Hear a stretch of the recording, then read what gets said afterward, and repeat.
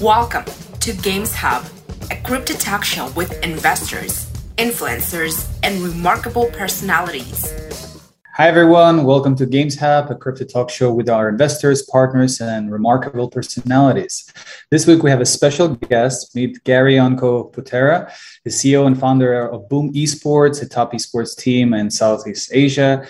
And Boom has over 30 professional players and has recently won a big, important tournament, the final gameplay in Dota 2 against Fanatics. By the way, I used to be a Dota player myself, so this is very dear and near. I know how hard it is, so we'll talk about this today. And according to the latest news, on July 16th, Boom will play their final match with Talon, right, to secure their first place in DPC Southeast Asia, the third tour. Congratulations. It's honestly an amazing achievement, guys. I mean, we're rooting for you as our partners, so today we're going to discuss the evolution of gaming and how eager people are, to understand how esports are proliferating, the entire crypto space as well, transitions. And before we start, I'd like to remind you, as our community, that you can write our questions right here in the live chat, and our guests will answer them at the end of the discussion. So no matter if you're on YouTube Live, LinkedIn Live, if you're on Twitter Live, any live you are in, please write your questions. We're going to ask Gary at the end. Gary, hi again. Sorry for the long intro, but just had to talk about how good you are. No worries, Konstantin. Yeah. So listen, we'll go straight to the point, right? So in recent years, the video game industry has experienced an enormous shift in the economic value, giving birth to a lot of multi-billion, multinational, multidimensional businesses, right? So from your standpoint as a person who founded successful esports team and now a big business, right? Can you tell us how you entered this fast-growing industry, and you share a little bit more about your background? Yeah, definitely. So for those who don't know, I'm Indonesian. I was born in Indonesia, and I guess quick background to the video gaming industry. Growing up, I've just always been really fond of gaming, right? Whether that was Nintendo back in the days, going to arcades before all these high tech PCs, high tech mobiles kind of came along. So it's just always been a passion and a hobby of mine, right? Growing up in middle school and around high school, I actually competed in 1.6, Counter-Strike 1.6 quite competitively, locally in Indonesia. But this is 15 years ago. I think there was no career path yet at the time, right? Salaries were definitely not as great as today. Prize pools for tournaments were also, really, really small compared to today. But yeah, it's something that I've just kind of always, was always interested in. I continued my studies in the US. So I think I spent about 8 years in the US finishing my master's. So during those 8 years, I think was when, I kind of thought of esports as a viable career, right? Whether that was as a player or as a team owner. I just remembered, by the end of 2016, which was the year I left, in the US, tournaments were they were starting to be millions of dollars. They were getting primetime TV on the weekend, 7 p.m. on a Friday before an NBA game. So it was wow, it's starting to be really real. Whenever I go to malls in the US, people are wearing esports jersey, they're wearing football jerseys. It's wow, these guys are actually pretty cool. So, yeah, so, I came back, worked a bit for my parents, but then I still had some connections from my playing days. So I kind of just started Boom Esports as a side hobby, right? Picked up a Counter-Strike Global Offensive team at the time and a Dota 2 team. And yeah, just kind of built from there. And then here we are, kind of traveling here and there in the world, qualifying to a couple of big tournaments. So yeah, that's kind of the quick short intro. I appreciate it. And, I used to play myself, so I totally understand your journey. Back in the days, I'm originally from Ukraine. So back in the days that we had those esports clubs, where you used to hide during the night, I can play with teams that was fun times, Look, right now the world's first digital computer game, like Space War, when it was released in '60s, like if you're getting into back in the days before we were even born, it involved only two gamers playing against each other, with a one spaceship each. I was very surprised to know that the first ever esports tournament was hosted, by Al Laboratory in Stanford University. Actually, I don't know if you knew that, right? So 25 Stanford students were playing the same game, Space War. But obviously many things have changed from there. Now we have massively played games with thousands, maybe sometimes hundreds of thousands of people simultaneously.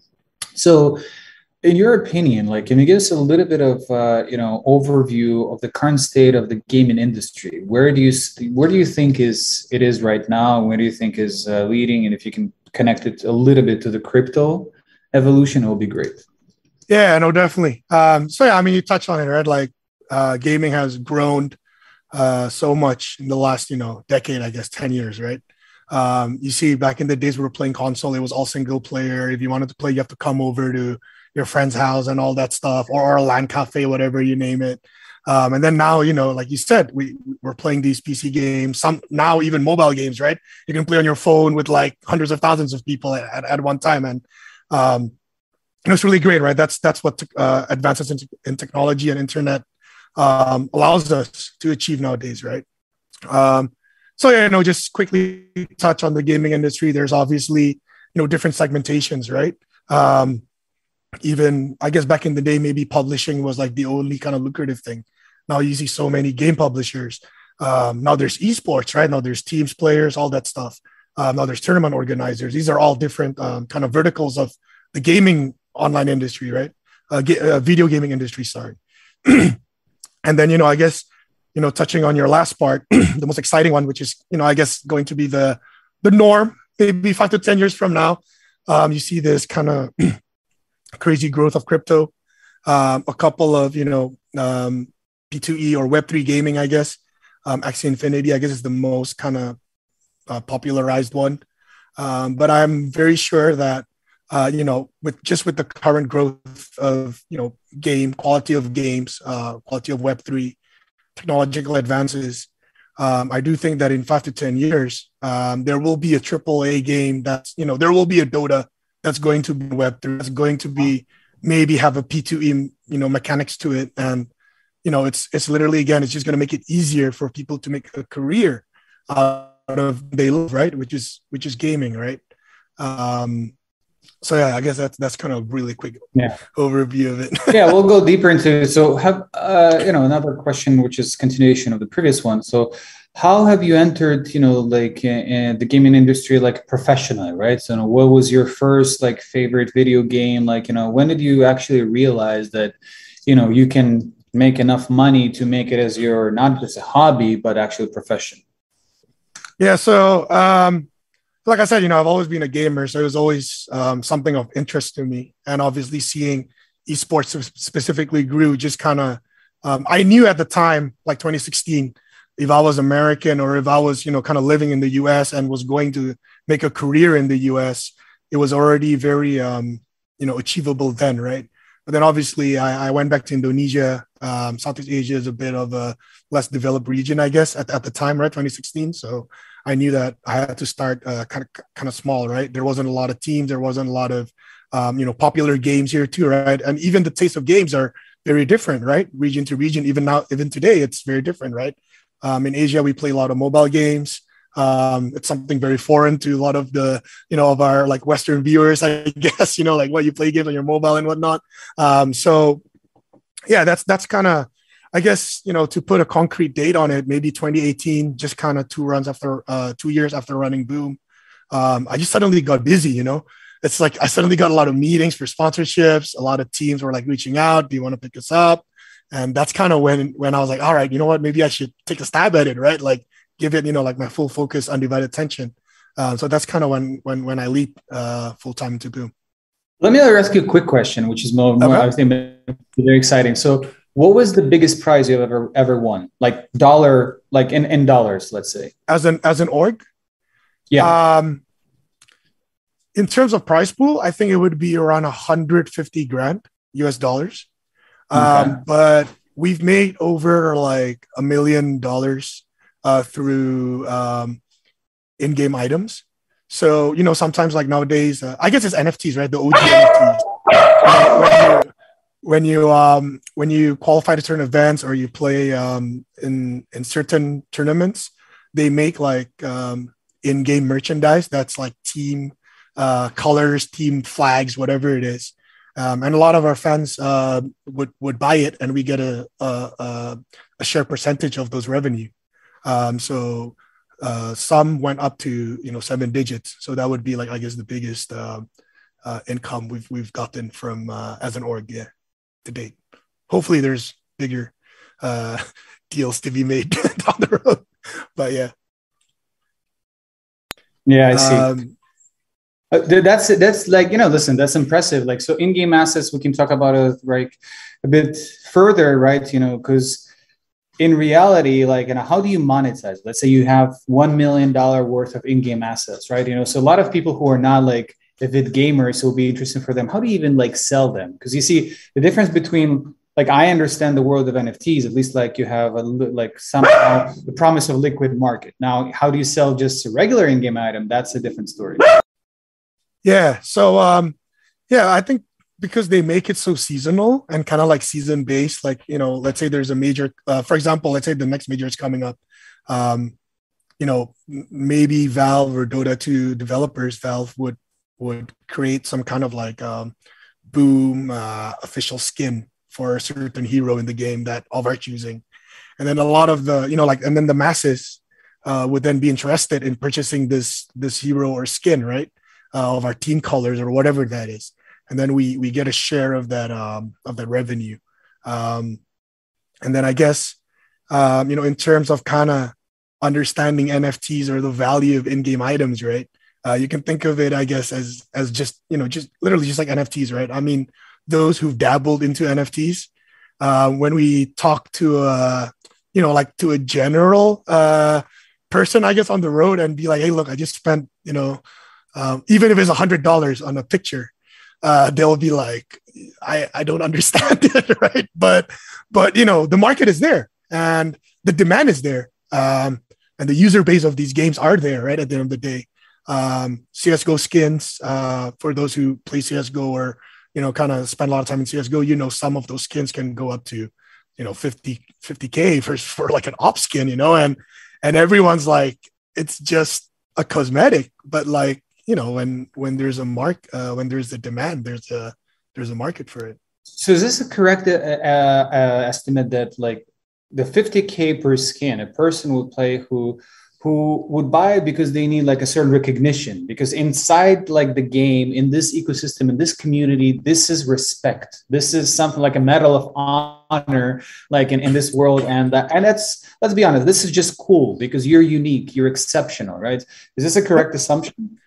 Yeah, I mean, I guess at the end of it all, that is the correct assumption, right? Like, it sounds crazy, but these things are actually relatively liquid, right? I mean, obviously, if you want to get best price, it'll be, you'll need time to find a buyer. But if you're willing to sell it like market price or slightly below market price, there are a lot of buyers or whales, I guess, in the gaming world that would be interested in picking it up instantly, right? And there's a lot of forums, there's a lot of markets that like third-party markets that's actually like a legitimate business from just trading and selling in-game items, right? It's actually, yeah, I mean, yeah. It's pretty insane. I mean, again, when you try to explain it to someone who doesn't play the game, it's hard, right? Like, why would I spend thousands of dollars on something that doesn't give me an advantage? It doesn't give you an edge in the game, right? Other than maybe you play and you always feel better playing because your guy looks really cool, like you look really unique. No one really has that skin, but there's definitely a market for it. Nice. No, that's good to know.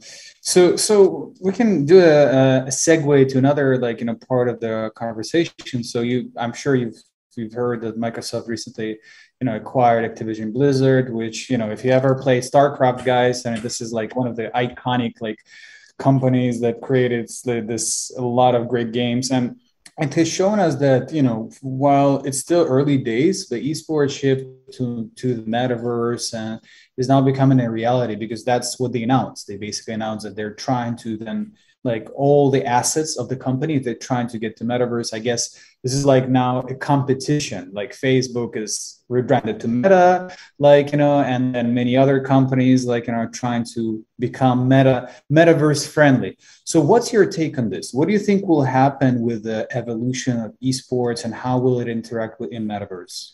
Yeah, I think just esports as like started 5 years ago when I started, Boom Esports. Everyone's like, this guy went to the US, get a master's degree, and is making an esports team. Like, what even is an esports team, And here we are, right? Like, oh, now it's very mainstream. Now everyone kind of knows about esports. I honestly feel the same way about metaverse, right? As someone who's, kind of, I guess, involved in the Web3 industry, I kind of invest in crypto and all the above. I think that, it's something that's inevitable in 5 to 10 years, right? And that's mainly due to the, again, advancement of technology, like the rapid advancement of technology, right? Before, maybe, to get faster internet takes you like 5 years. Now, every year you're getting like, from 1 gig to 10 gig speed, it's just exponential growth, right? Then you see the shift of working class, right? Back when I was trying to, let's say, play professionally in high school, my parents are very, they're like, what you're playing PC games, you're trying to go all in. What is this, right? But then now, I'm going to be the one that's going to be parents, right? And if my kid ever goes to me and be like, and if he's really good, you got to be realistic, right? Because not everyone's going to be able to be a pro. But if it was realistic, I would be more open to the idea, right? And so the metaverse, I think it's something that you're seeing the shift of, especially with the pandemic that just happened, right? Everyone's now just always on their device, right? This work from home for like 2 years. And now even traditional companies are now starting to realize that, look, we can be as productive without actually, wasting time in transportation, traffic, and all the above, right? And then if you look at kids nowadays, they're always glued to their iPads, phones, computers, whatever that is, right? So I think eventually, in 5 to 10 years, metaverse is just something that's going to be, commonly accepted. And I think that from an esports point of view, I think it's really great because I can imagine, somewhere down the road, as the advances happen, imagine how cool would it be if you're watching an esports event, but like immersive, like you're actually in the map, but you're a viewer. What I'm trying to say? Like, that's so cool, right? And you can use, your avatars or whatever that is. Or let's say teams start making their own metaverse or tournaments or the games, right? Like the games have their own metaverse. And, you can always go and visit, the lore of the game that you love so much, instantly, right? And it's I think it's going to be so great. Esport, if you enjoy watching esports now, like, you should be excited for what, the potential of like an esports metaverse, right, to happen. So let's talk about the practicality of this. So you're number one team in in Indonesia, we can say so, right? And in your league and your kind of, the games you represent, I'm sure you're respected in the entire Southeast Asia, right? And what do you think is going to happen practically in the metaverse? Let's say, first of all, when do you think you playing in the metaverse? How will it look? How will it change the gameplay? And maybe let's talk about a few things in practicality and you can even speculate a little bit, because we don't know what's going to happen, obviously. I mean, technology is not up to par right now. It's not ready fully to handle thousands of players simultaneously. We know that for sure. But still, let's imagine it is there already, right? What do you think is going to happen?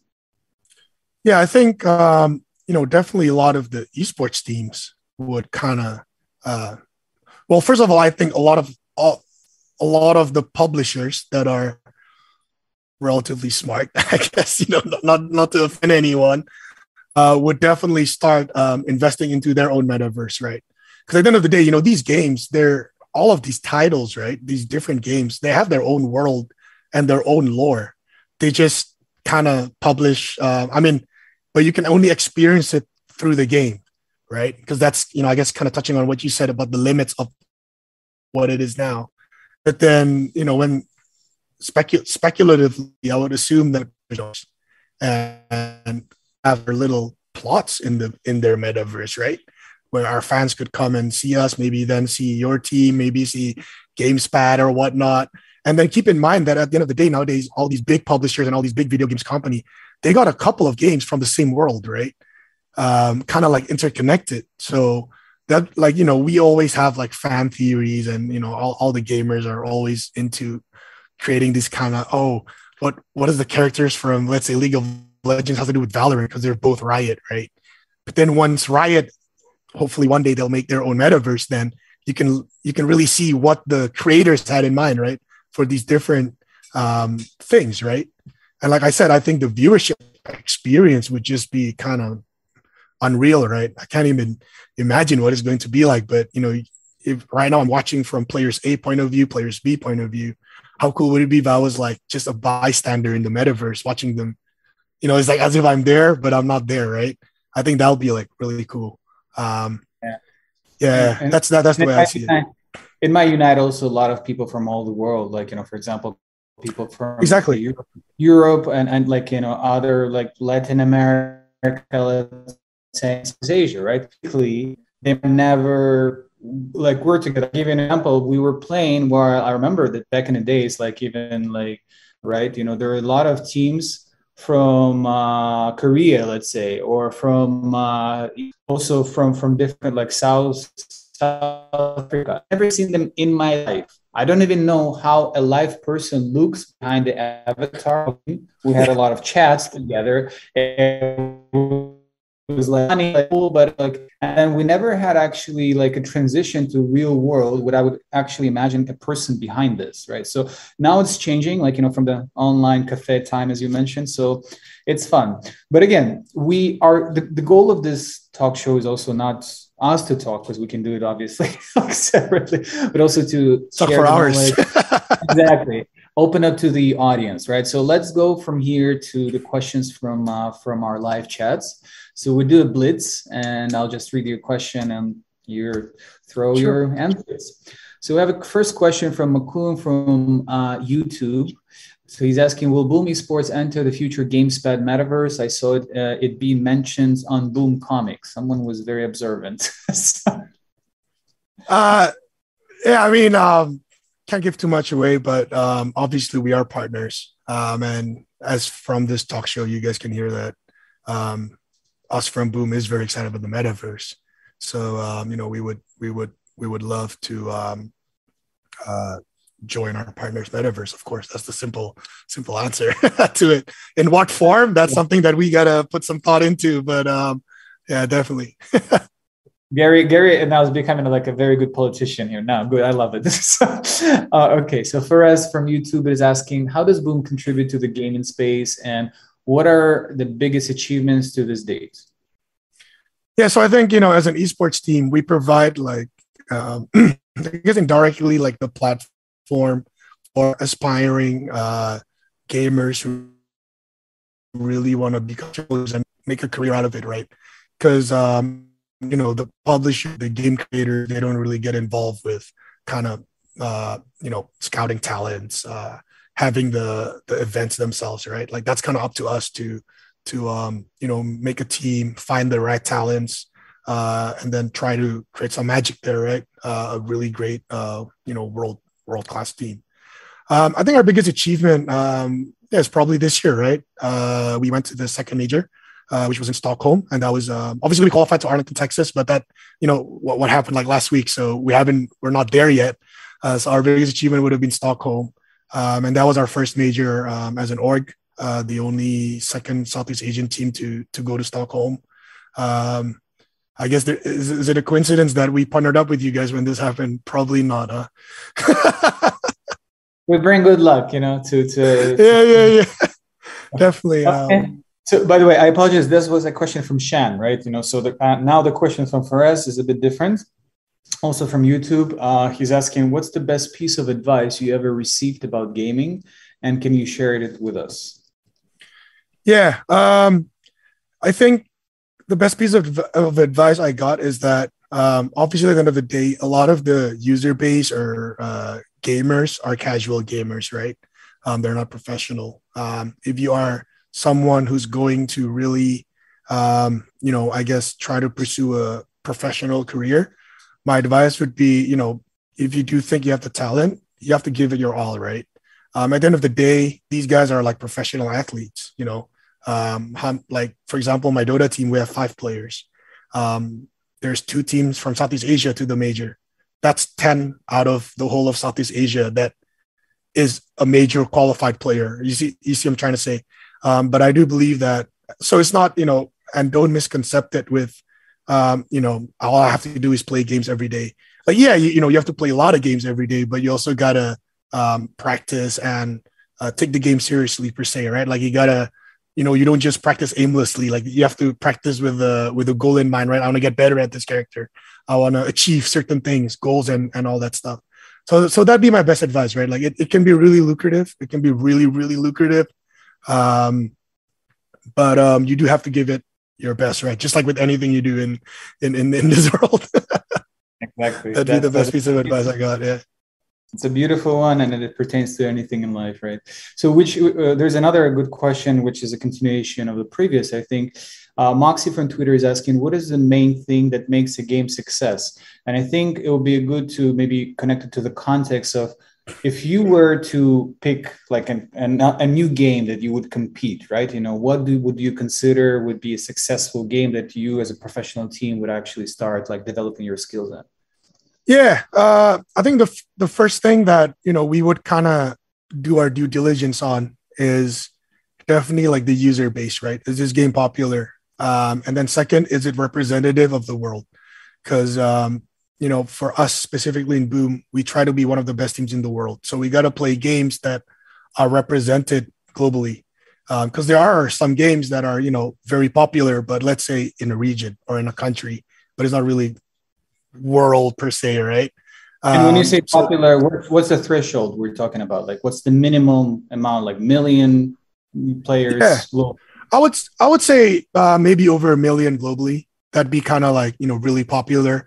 If we're looking at like just like a local or regional team, maybe a game that's over like 100, daily users would be kind of okay. Again, it depends on like the how much investment we also want to put, right? That's from our point of view of what a popular game is. Yeah.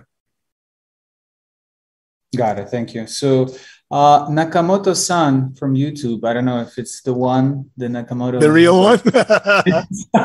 So what hardships Boom had to bear while coming up with the gaming space, and do you still struggle with them?